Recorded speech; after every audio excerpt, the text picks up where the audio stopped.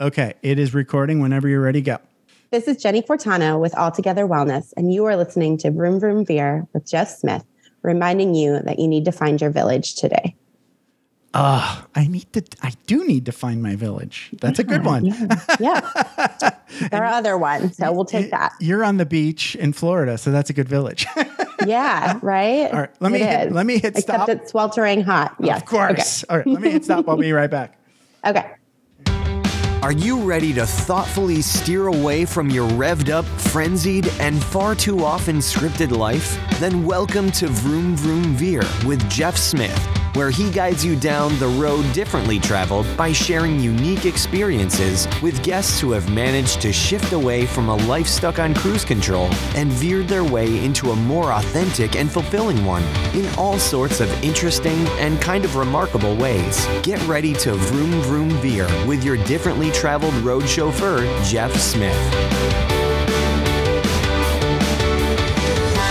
Dr. Craig Thayer, thank you so much for being on Vroom Vroom Veer and welcome to the show. How's it going?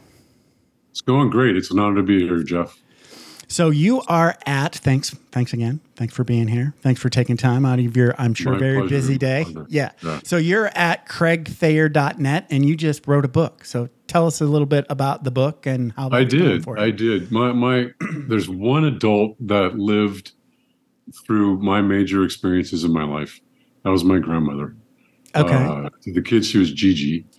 And I would take her to Sacramento Kings games, about 6 to 8 of them a year.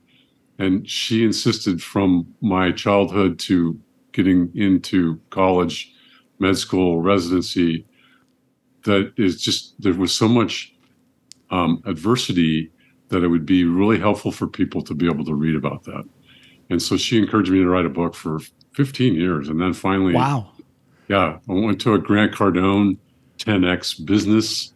I've heard of that guy. Seminar, it's like 15,000 people in an arena. Wow. Magic Johnson, Kevin Hart.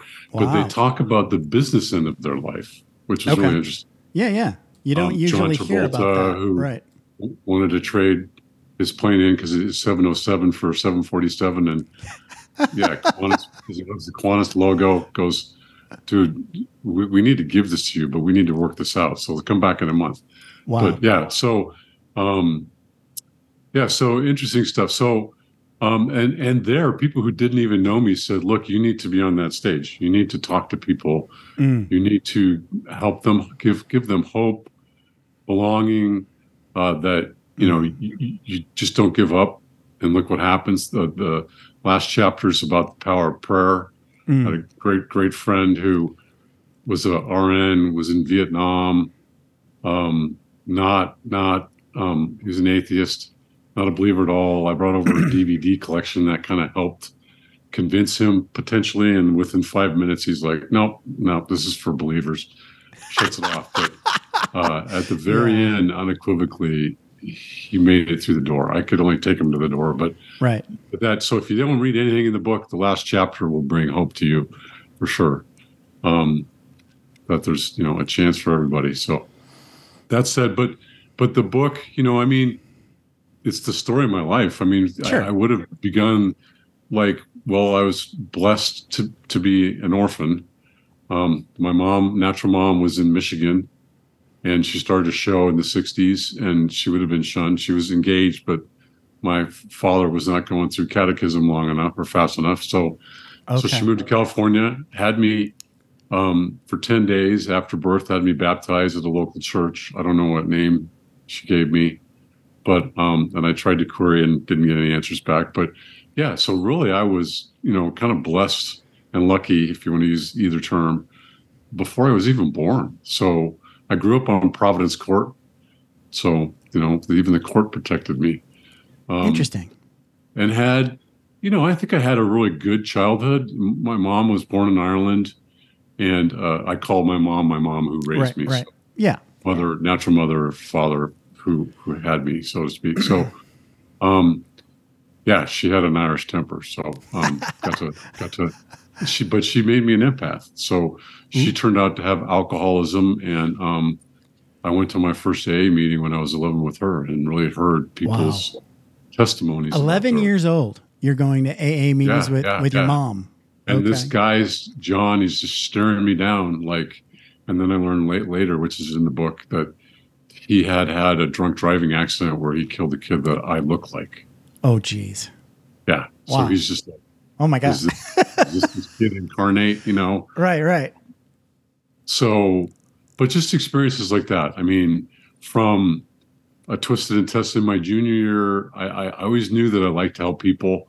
I was tutoring some blind students in geometry, which I had to think outside the box because they can't see what a circle looks like. Right. Oh my goodness.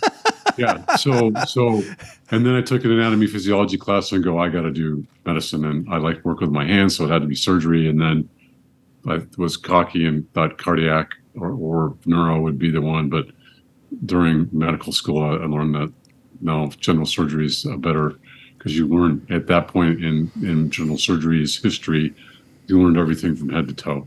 Okay. So, and there were some experiences that I talk about in the book that convinced me, look, I need to be able to do a tracheostomy, or because this guy basically drowned on the medicine service from a bleeding tumor in his lung into his trachea, and they didn't know how to put a tube in his throat or do a tracheostomy or save his life. So general surgery was everything. So that's one of the surgeries that you see in movies a lot. Like the emergency, what did you call it? Tracheometry or I can't say it. Tracheostomy. So, no, it's like every FBI agent and special forces person has to be able to cut your throat and stick a pen in there, right? right. Or and they'll probably kill you, right? Yeah, because the diameter of that tube is very important. The more resistance, the smaller the tube. So you want a very small hole and a small tube? I don't know. No, in order for you to breathe, you're going to need a bigger tube. So if I ever had to pull up at a roadside and I always carry a scalpel in my car, and I had to do that, I would query people who have stopped to grab all the straws out of their Starbucks coffees and give them to me. Because if you notice, you took 3 or 4 straws together and then draw on that, you can breathe through them. If you only have one straw, it's not going to work. So, just a number of straws. You could even take the stirring sticks, and just if there's enough of them that are about 3/4 of an inch in diameter, you can breathe through it. So what's the ideal? What's the diameter of the tube if you're actually in surgery? Is it like quarter inch? About the size of your nostril. Okay. Yeah. All right. Okay. That's what anesthesia uses. Yeah. Okay. And then they look at your age and your weight, that stuff. But when it comes to kids, it's the size of your nostril. And then when we get bigger, it's, a 7.5, 8. The bigger, the better, because you have less resistance. So interesting. Okay. Yeah. You're a good guy to have around in an emergency.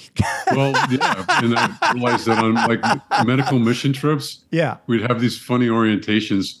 And so there'd be like a pediatrician going, a family practice doc.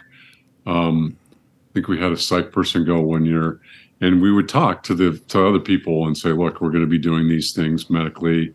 I'll be operating. And then they can come in and watch. They can, even if they get sterile gloves on, they can retract for me. Oh, wow.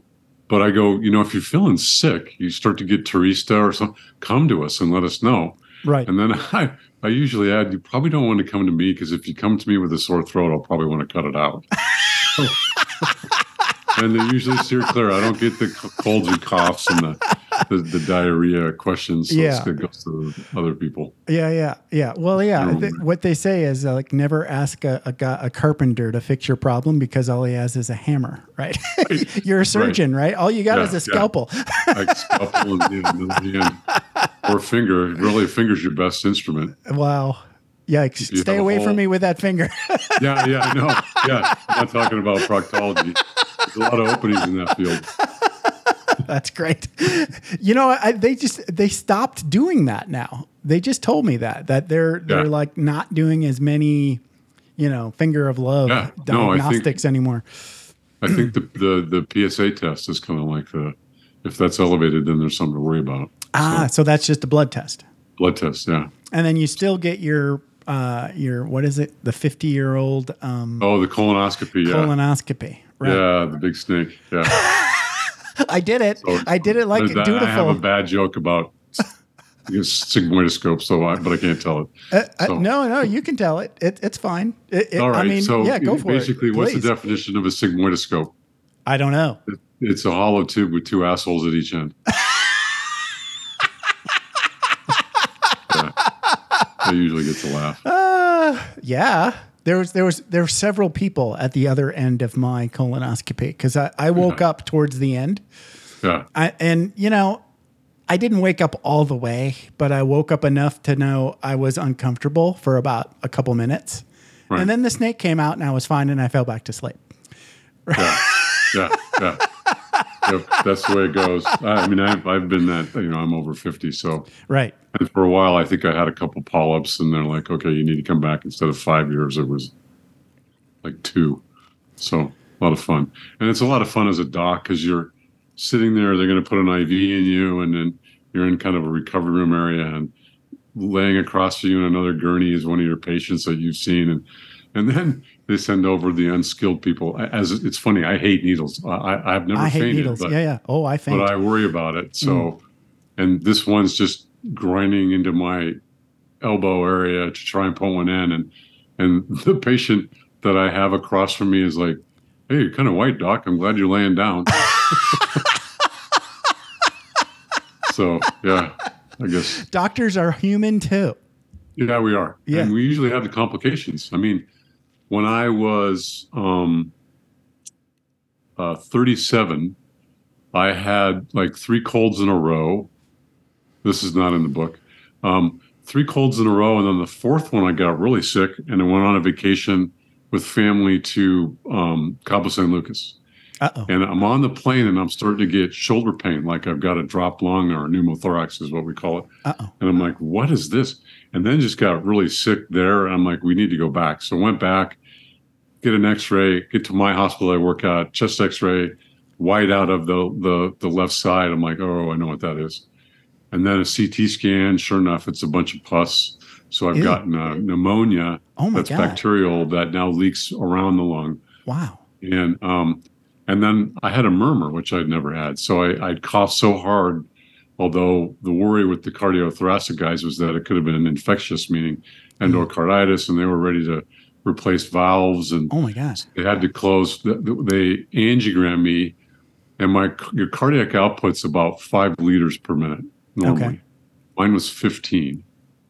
Ooh. 15 liters. I was like a horse. Yeah. And my heart rate was like 120. So you can figure out what it's called a stroke volume, how much volume in one heartbeat you're cranking out. Horses are a gallon. Oh my goodness. One squeeze of the heart is a gallon. That is a big body, right? They dope. Their spleens can contract and they squirt more red blood cells into their blood system. Oh, wow. That's fascinating. So, it is fascinating. I thought the anatomy of the giraffe was just crazy. Right. Have you looked at that? Just like the amount of crap that the body has to go through to get that blood up to that brain way up there. Yeah. It's nuts. They have 7 or 8 vertebrae like we do in the neck. Oh, yeah. It's like the same body plan that's radically changed. Right. Yeah. It's crazy. Evolution is nuts. Yes, it is. It so is. I while we're talking and you're a doctor and I get to ask stuff. Sure. So I didn't do all this training for nothing. Is vasovagal a real thing? Is that like, so like when that's you what pass I was out, doing. So okay. I was white because my heart rate. So when you get nauseated or stressed, you can do what's called vasovagal. So your vagus nerve, which controls your heart rate, will lower the heart rate. So now your blood pressure drops. Right. Yep. And so you're not getting some enough people blood pass to your out. head. Right. Yeah, not enough blood to your head, and your head's going to go, okay, I need to lay down. Right. Get gravity to help pump blood to my brain. So you it just incentivizes you to lay down very quickly. Yeah. And tall males that are athletes that come into the operating room to watch you do a hernia repair are guaranteed to go down. So one of them did. Luckily, the anesthesia guy was going, oh, he's going to go. He's wobbling, and he caught him before he hit. So, but the total football jock, just totally embarrassed. It's the bigger people, larger people are more.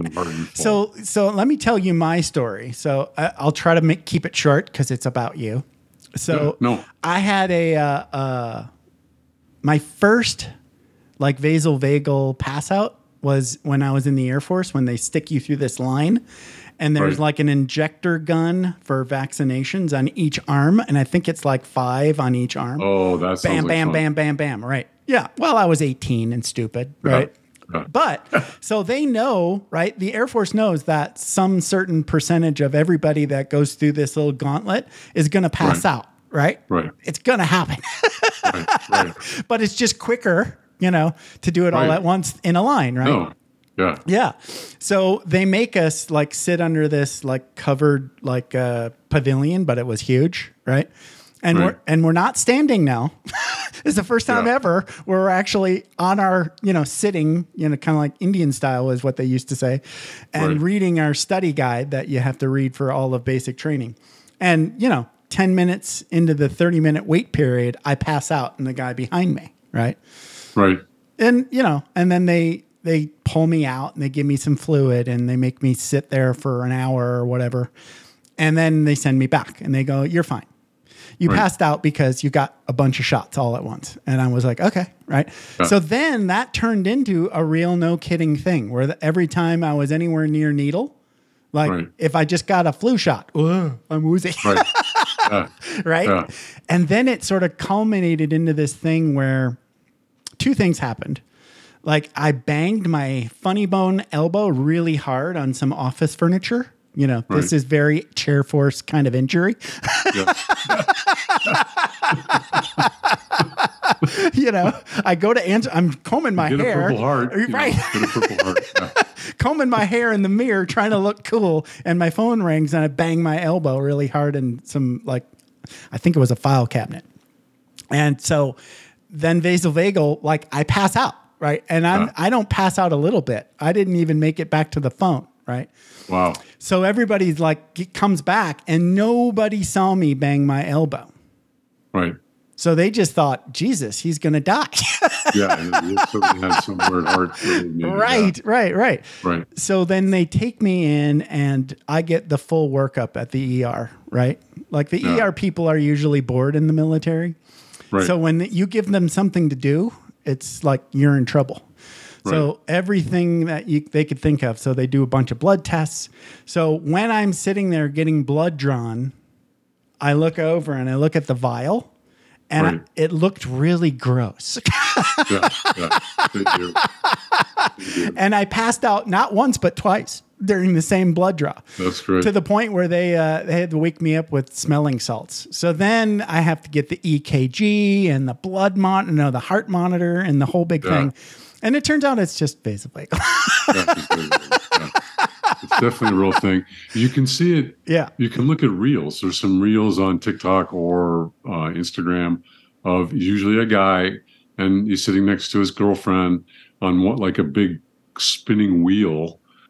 And he gets those roller coaster where they just pass out. You see they pass out, then they come back, and they pass out again. And it's pretty funny.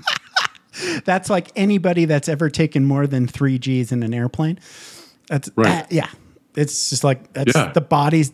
So that's why pilots have to learn how to do those anti-G maneuvers. Right. Yeah. So one of my biggest disappointments. I was at the VA hospital as an intern. Okay. And there were pilots there, and they were like, "You got to be a flight surgeon. You got to be a flight surgeon." And then an F-16 pilot came in and said, "No, you can't. You're too tall. You got to be 6'2" or under." Right. You got on the canopy, and I'm like, "No." Ooh. Okay, maybe they'll make bigger ones down the road. But yeah, never did that. Most fighter pilots are short. Actually, most Air Force pilots are relatively short. I don't want to say short. They're not short, but you can only fit what is it, 6'2"? That's 6'2" or less, yeah. 6'2" seems like... Yeah, it's really short, but I think that's, they probably improved that with the 18s and the other ones. Yeah, maybe. Interesting. It doesn't track necessarily because it seems like most leaders are gigantic men with large hands. Right. Yeah. We need a big man with large hands, stat. That's key. It's one of the profile intake questions. That's age, right. Yeah. Height. Hand size. Hand size. Quarterbacks and doctors and all CEOs have to be 6'4" with gigantic hands. Yeah. I think there is a stat where over 6 feet for every inch, you make like $15,000 more a year. Wow. Yeah. That's crazy. Yeah. So what are you, 6'4"? 6'4.5". My wife says to say 6'5". Yeah. Okay. Yeah. And then when I'm standing next to someone who's really 6'5", then I'm like, yeah, okay, I am 6'4.5". I'm 5'11 and a half, which is just tall enough to be not short. That's what I like to say. Yeah. That's my oldest son's height. Yeah. And he got picked to play after freshman year, varsity sophomore year, because the head coach saw me and said, that kid's going to be huge. And he only grew to 5'11 plus. Oh. And his oldest sister is over 6 feet. Right. So it was like, just, I don't think he still deals with it. Yeah. Yeah. So, well, because his sister teases him about it. I've never thought of myself as short. So I guess I am. And you're not. The average male is 5'7". So. Okay, good. Yeah, I'm slightly above average. I'll take that. Yeah. I'm a B+ height. Okay, good. Yeah. So, good. Yeah. So I've talked to like a couple different adoptees, and I've seen like a trend. So you probably know more than just you. So I've seen two big trends. Like a lot of people, obviously, I think a lot of adoptees go through this abandonment kind of syndrome, where you just think, geez, nobody loves me. And then that manifests like two different ways. You might end up in jail, or you're an overachiever. Right. Have you seen this pattern before? I have. And the other one is, especially what I should have had, the detachment syndrome, because I was in an orphanage. There weren't foster homes back then for 9 months. And so, but I don't have that. My wife is like, you must have had some really caring people. Good orphanage. Yeah. Because I don't have that. And my parents were great. I thought my strongest recommendation is, if you're listening and you've adopted kids, tell them early. Don't make it a secret. Then it makes it a big deal. I think guys don't. I agree. It doesn't bother guys as much. My wife wanted to find my natural family because of my eyes. I mean, I have kind of Polynesian or Asian looking eyes. I was actually asked in high school to be on the Asian club. Interesting. Even though I'm not. I'm 60% Irish, English, and I finally did one of those genetic tests because my youngest son's got 3.5% being West Asian, which is like Jerusalem, Israel area. Okay. But so I go, okay, I got to find out. It is me. I'm like 6-something%, almost 7% that. But then I was told, because my grandfather was the attorney that did the adoption, so I had their names and birth dates. And that I was Irish, English, French, which turned out to be incorrect. I'm Belgian. By the last name of my mother was Vian, which is a Belgian name. Okay. And then, but it turns out I have no Belgian in me. I'm Baltic, so I'm like north part of Russia. Okay. To the east of Scandinavia, and then I'm Iberian, which is Spain and Portugal. Interesting. And then I'm Mideast, and then I'm 60-something%. So it's like 16%, and then 6-7%, and then 60% Irish, English. Yeah. So I don't know how they all got together, but there's a lot of distance between those countries. It's interesting because as I'm talking to you and you're talking about your lineage, you look a lot like my sister-in-law. You could be like my sister-in-law's brother. Now I'm going to have to go figure out what her lineage is. Have her do the 23andMe or whatever it is. Yeah. Interesting. Yeah. Whenever I ask my parents, it's always like, I know it now and I've written it down on a Google note, but I don't know. Right. It's like there's only 3, but anyway. Yeah. So, but it is interesting. The genetics is, because there are certain genes that, have heart diseases. Ashkenazi Jewish people have higher incidences of breast cancer and some other things. So obviously,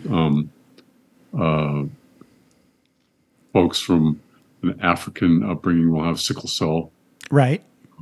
Yeah. So there's definitely, but one of the interesting questions in medicine is, as culture, because Black people have a higher incidence of hypertension, stroke, heart disease, is it because they have been below the red line? I don't know if you've heard about that. You know, there's a business banking red line that if they live in a neighborhood and they want to buy a house, depending on the area, if that's below what the bank would call a red line, they won't give them a loan. So they were discriminated against by where they wanted to live. And then and other ways too. So, I mean, I think UC Davis was the first reverse discrimination. One of the people applying to med school that was Caucasian accused them of reverse discrimination and won the suit. And this is back in the mid 80s or so, probably early 80s. So, yeah, but, you know, is that cultural difference in that population a cause of these medical problems? That's the current question. Yeah. So really, you know, I mean, if we get, is it interesting? Like the Japanese have a really high incidence of gastric cancer because they eat a lot of fish. If they come to America and go onto American diet, that goes away, and the colon cancer rate goes way up, which is what we have in America. So that makes sense. So clearly, diet has an influence. Oh yeah, where you live, I think too, but also like diet is huge, but like where you are in your social structure. Definitely, like if you're like kind of like low end job versus you know boss. The boss is he's stressed, but it's a different kind of stress. He's like a busy kind of stress. He's not worried about like making rent. Probably, no. It's a different kind of stress.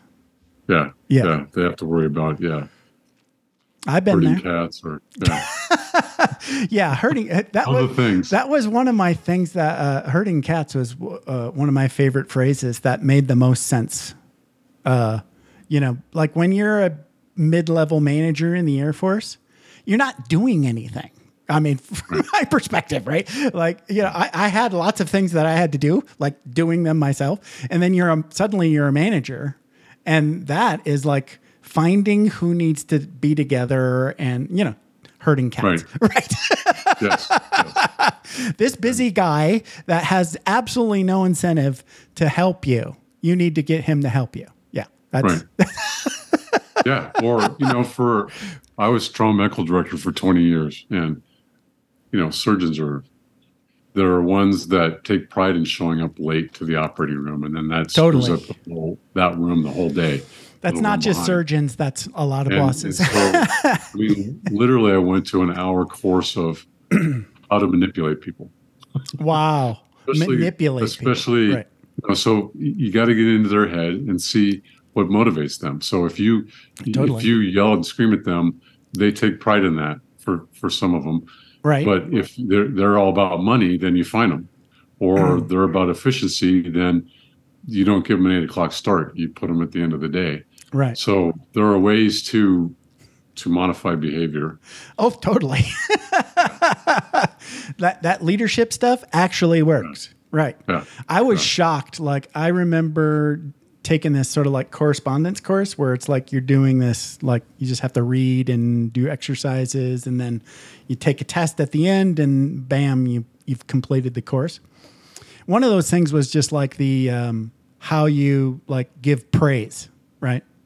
You just walk over whenever somebody does something good, and you pat them on the back and you go, "Good job." I was shocked how effective that was. I was just like, "Why does that work?" You know? Yeah. I mean, if you did that to me, I would like look at you funny. You know? No, there's something, and I haven't done it on this because you know we're on a Zoom, but sure. There's something about within the first 10 to 15 seconds of meeting someone, involving your hands in the screen relaxes them. Interesting. Yeah. Wow. And there were some other, it was I wonder how they come up with that. There's people out there that study a lot of stuff. Yes, they do. Crazy, Psychology of sales probably is what everything comes out of. Yeah. Yeah. One of my favorite authors is a Canadian sociologist. Okay. And Malcolm Gladwell, he's written about 7 or 8 books, and I think Outliers I may have is read. one of them. Yeah. I think I read Outliers. Yeah. You think of people being really smart, but a lot of that was opportunity. Like Gates, Gates's birthday was within a 6-month range. That if you were, same with Jobs, they're all born in the same 6-month.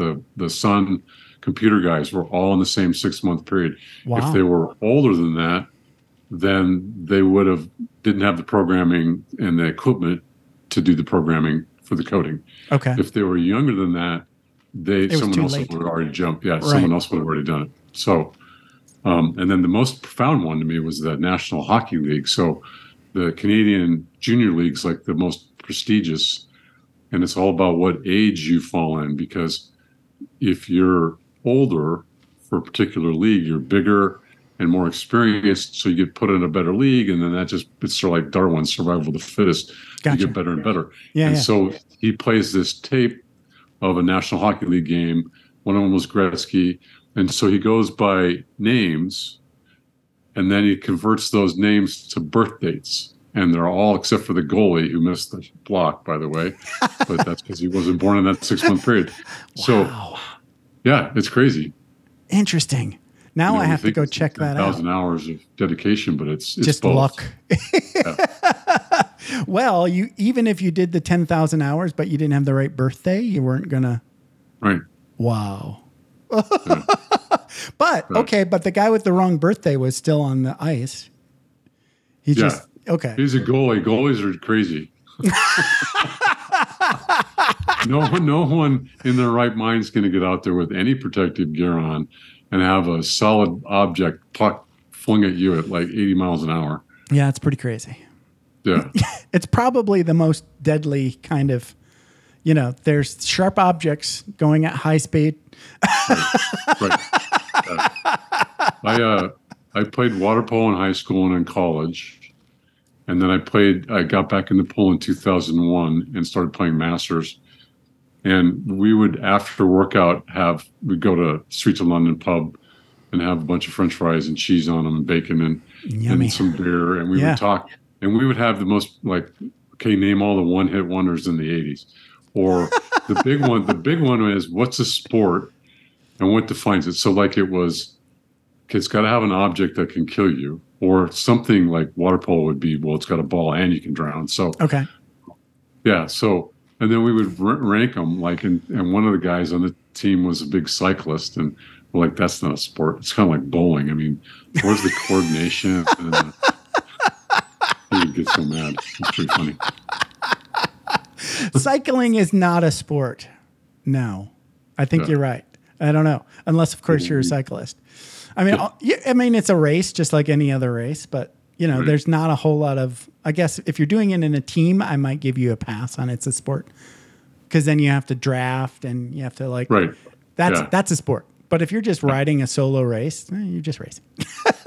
You're basically racing against your own best time at that point. Right. Yeah. You can do that on your own. You don't need people around.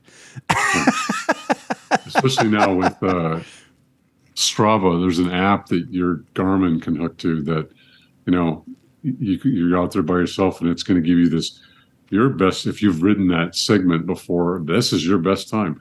Or so-and-so is 10 seconds ahead of you that is on your list. So you can compete with strangers. Yeah.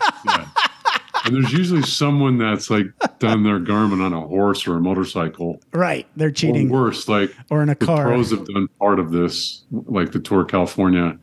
There's a segment that I've been on, and I'm like, oh man, those guys are really quick. Yeah. Because there's no way you can beat what their times are. Wow. So you actually cycle? Have you done real long races? Or rides, I should say? Or just fun rides. Yeah, my wife and I need goals, or I won't stay in shape. And the two things that would do that for me were cycling when we were doing it. We haven't done it so much. We moved from California to Georgia 2 years ago. California's great for sports outside. Not as friendly. Yeah, not as friendly. The roads aren't set up with bike lanes and that kind of stuff. So, And the other one is a death march that I do. It's a backpack trip with a bunch of guys. We've left from Fresno, flown over the Sierras, and then came back on trail the first day, off trail the next 6 days, and then back on trail the last day, and then to a car that's parked for us. Yeah. So it's if you're not in shape, you will suffer. So yeah. So those two things heavily motivate me. I had a guy on not too long ago who does the century kind of runs. Yeah. The 100K or 100-mile runs. They're not really runs, it's more of a survival thing. Yeah. I just thought that was just nuts. But there are people that's just, they get into that and their brain just, I guess, it's an endorphin high, and they just do it. And then at some point during the conversation, he says, yeah, we're all suffering. Like, we're literally all just suffering, I mean, like, you just have to you walk a little bit and then you lay down and moan. I'm like, right. Well, I've had friends, they get home and they go, I feel like I need to exercise. And they sit down and wait for that feeling to go away. The closest thing I ever did was I signed up for this 24-hour marathon. It was like a relay. Yeah. So you would sleep overnight. We all had tents and backpacks, and not backpacks, bedrolls, sleeping bags. Yeah. And so you started with 12 people on your team, and you'd have to do a mile, which was 4 laps around the track. And then you pass off the baton, and you had about maybe to start with a little over an hour to rest. Right. And then it was your turn again for 24 hours. Yeah. So a lot of people quit. Yeah. Not easy. It's not. It's really not. No. My wife and I did one with 10 other people. Yeah. Knew someone that rents cars. He loaned these 2 vans to us. It was from Calistoga, so just above Napa, all the way through Napa, and then through San Francisco, Sausalito, to Santa Cruz, and Santa Cruz. That's all real beautiful. During my first leg was 7 miles, and I even told everybody, I go, man, this is going to be a long time. Don't get competitive. I'm going to finish. Okay. Some guy passed me, and I had to stay with him. But my other legs, it was fun because one of my other legs was where I grew up in Cupertino, and we called the hill Agony because our water polo team in high school would train on that. And I go, I get to run it again. Much older. This is hurting. So those are fun, and it was for some transplant fundraiser. Yeah, most of those things that I did a volunteer massage when I went to massage school. There was this annual, I want to say it was a century ride in Central California for a it was like I can't remember the charity, but it was a charity ride. And all the people that sign up, they get a free massage. It's part of the sign up thing. Yeah. Then I find out that it's super competitive, right? That even getting a spot to do the race is you've got to raise money, right? And the people that raise the most money get the benefit of torturing their bodies. Yes. I was like, people are nuts. But I talked to one of the guys, and I was giving him his cool down sports massage. And I'm like, why? And he's like, oh, it's a great ride. It's you can't do this ride unless you win your spot, Right. And you get an escort, you would never get to be able to do this ever unless you do this, And I was like, oh, okay. Now you kind of make it sound almost worth it. Yeah. No, it sounds interesting. Yeah. Yeah. But people do crazy shit. They do. For fun.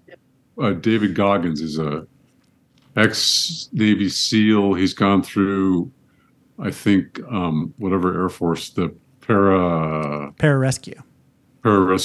He's done armies.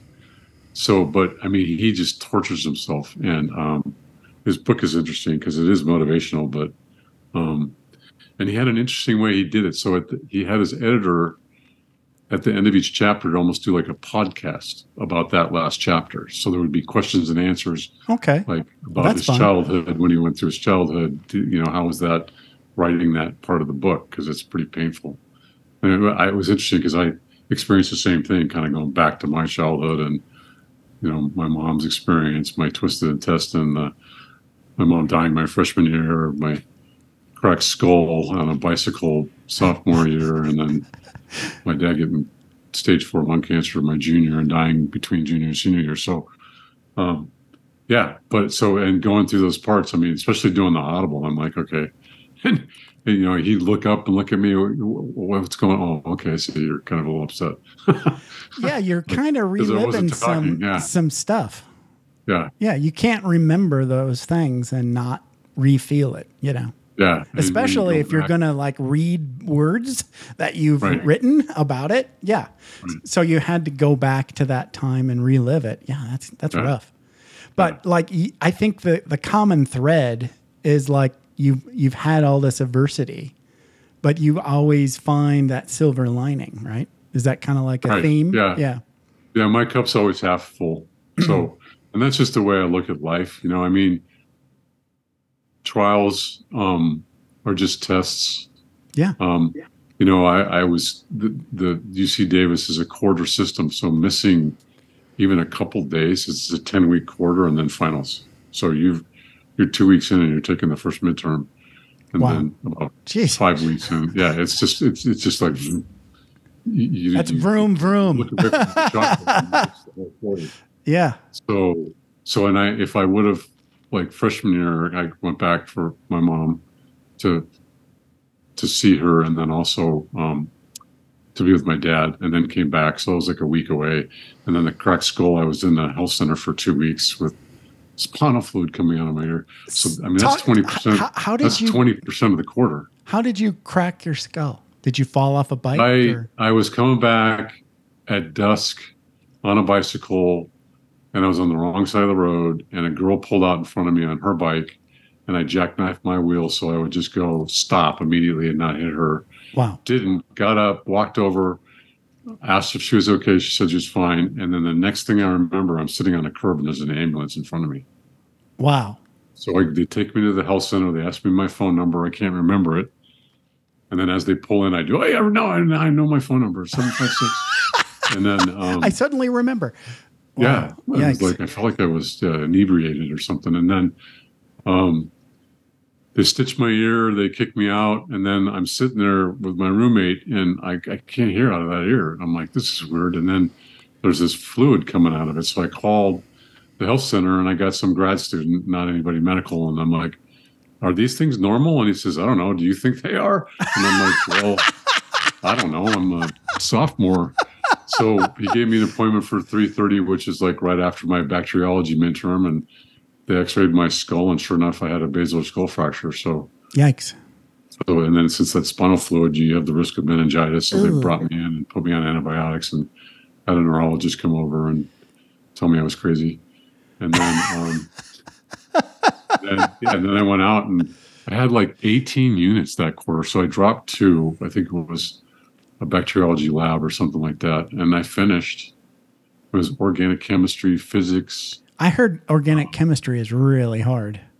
Yeah. And then I read somewhere that there was a group of students that are pre-med that were suing a professor for making the test too hard. I go, this is a hurdle everybody's got to go over. It's a test of whether you're going to survive med school. That's kind of like the whole idea behind school.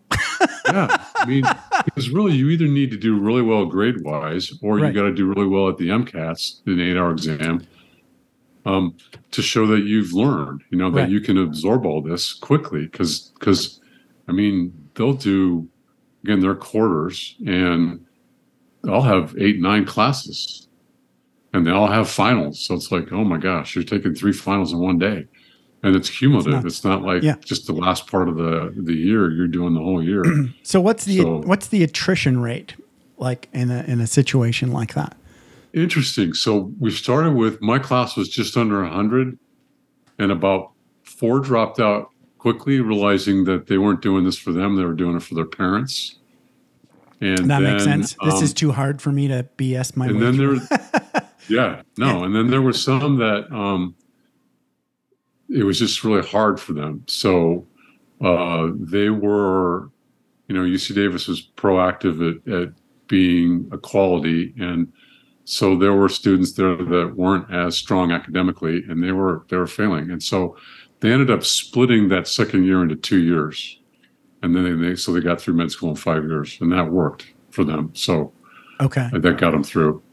Yeah. But so I would say out of like 95, we had probably ended with 88.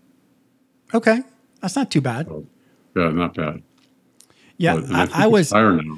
I was kind of shocked because my whole time in the Air Force, I didn't spend a lot of time with pilots.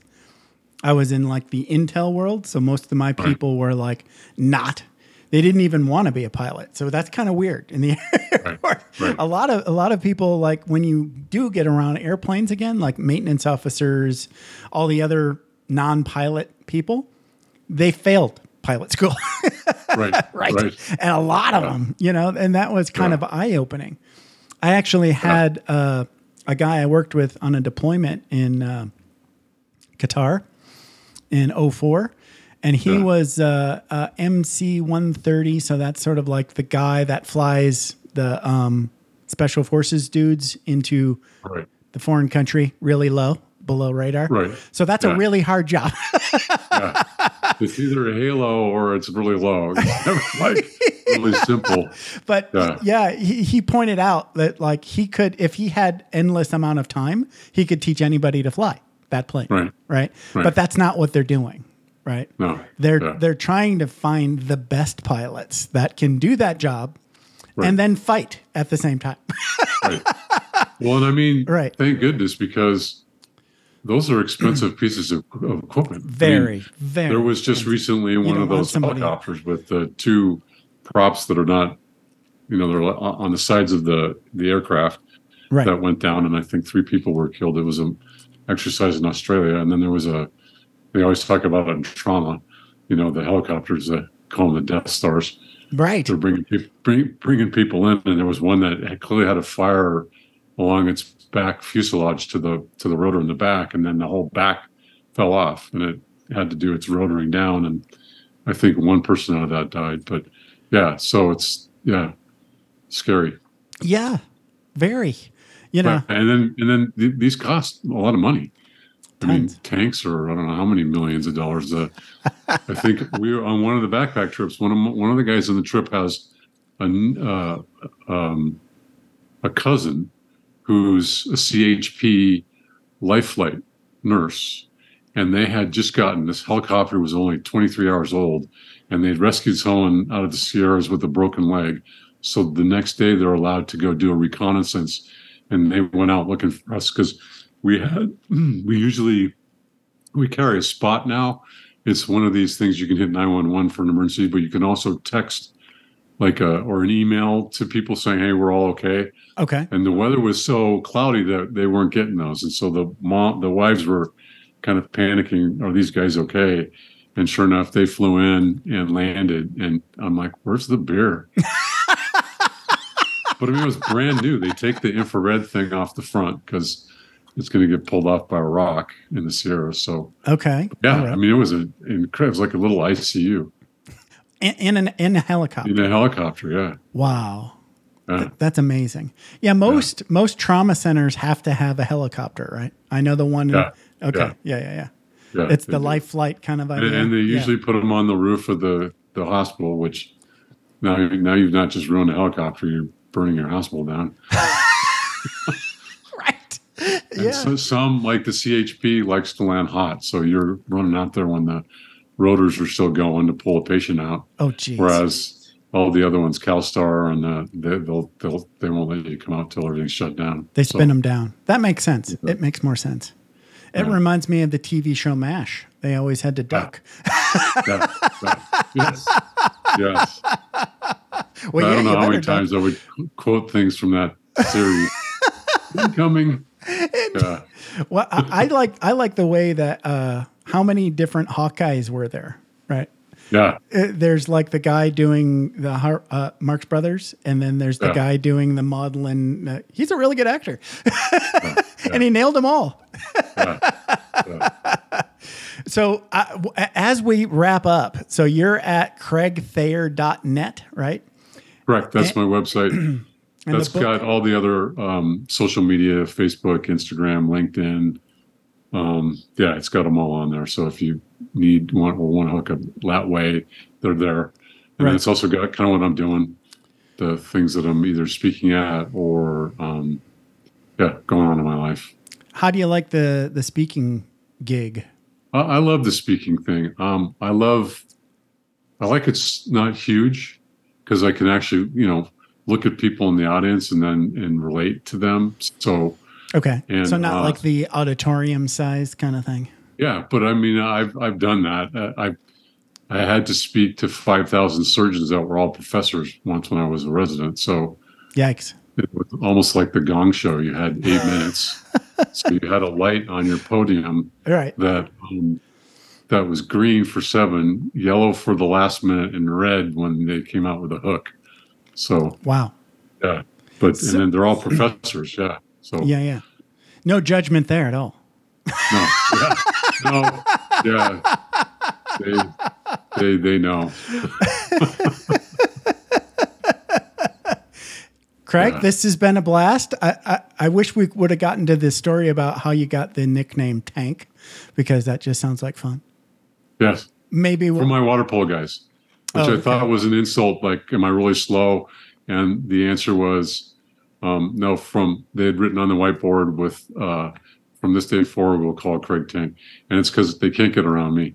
I called hold defense or 2 meter defense. So if you know the goal, there's a 2 meter line, 2 meters out from the goal, and there's someone that's right in the middle. That's called the whole set, or 2 meter offensive and defense. And I'm a defensive guy, so that's where the fight's going on. If you ever want to see where like in hockey, if you ever want to see where the fight's going on, that's it. Even when the ball's not there, there's a fight going on. So, oh wow! Because you're trying to get around in front of them so they can't get the ball. Okay. Or if you're still behind them, you grab their suit or an arm and you're holding them down so that they can't get to a ball if it's underthrown or get the shot off. My goodness. So, yeah. Okay. So in Dungeons and Dragons, they call anybody that is like really big and lots of armor a tank. So different than that. And that's kind of thought where they were going. Like, I'm really just big and slow. Right. Like a Clydesdale. It's your job to do lots of damage and absorb a lot of damage. Right. Okay. Well, I'm glad you didn't drown. Yes, me too. Craig, this has been a blast. Thanks for hanging out with me for about an hour. It's been an honor being here. All right. You have a good one. You too. Thanks for taking the time to ride along with us on another episode of Vroom Vroom Veer. For podcast info and show notes, be sure to head over to vvveer.com.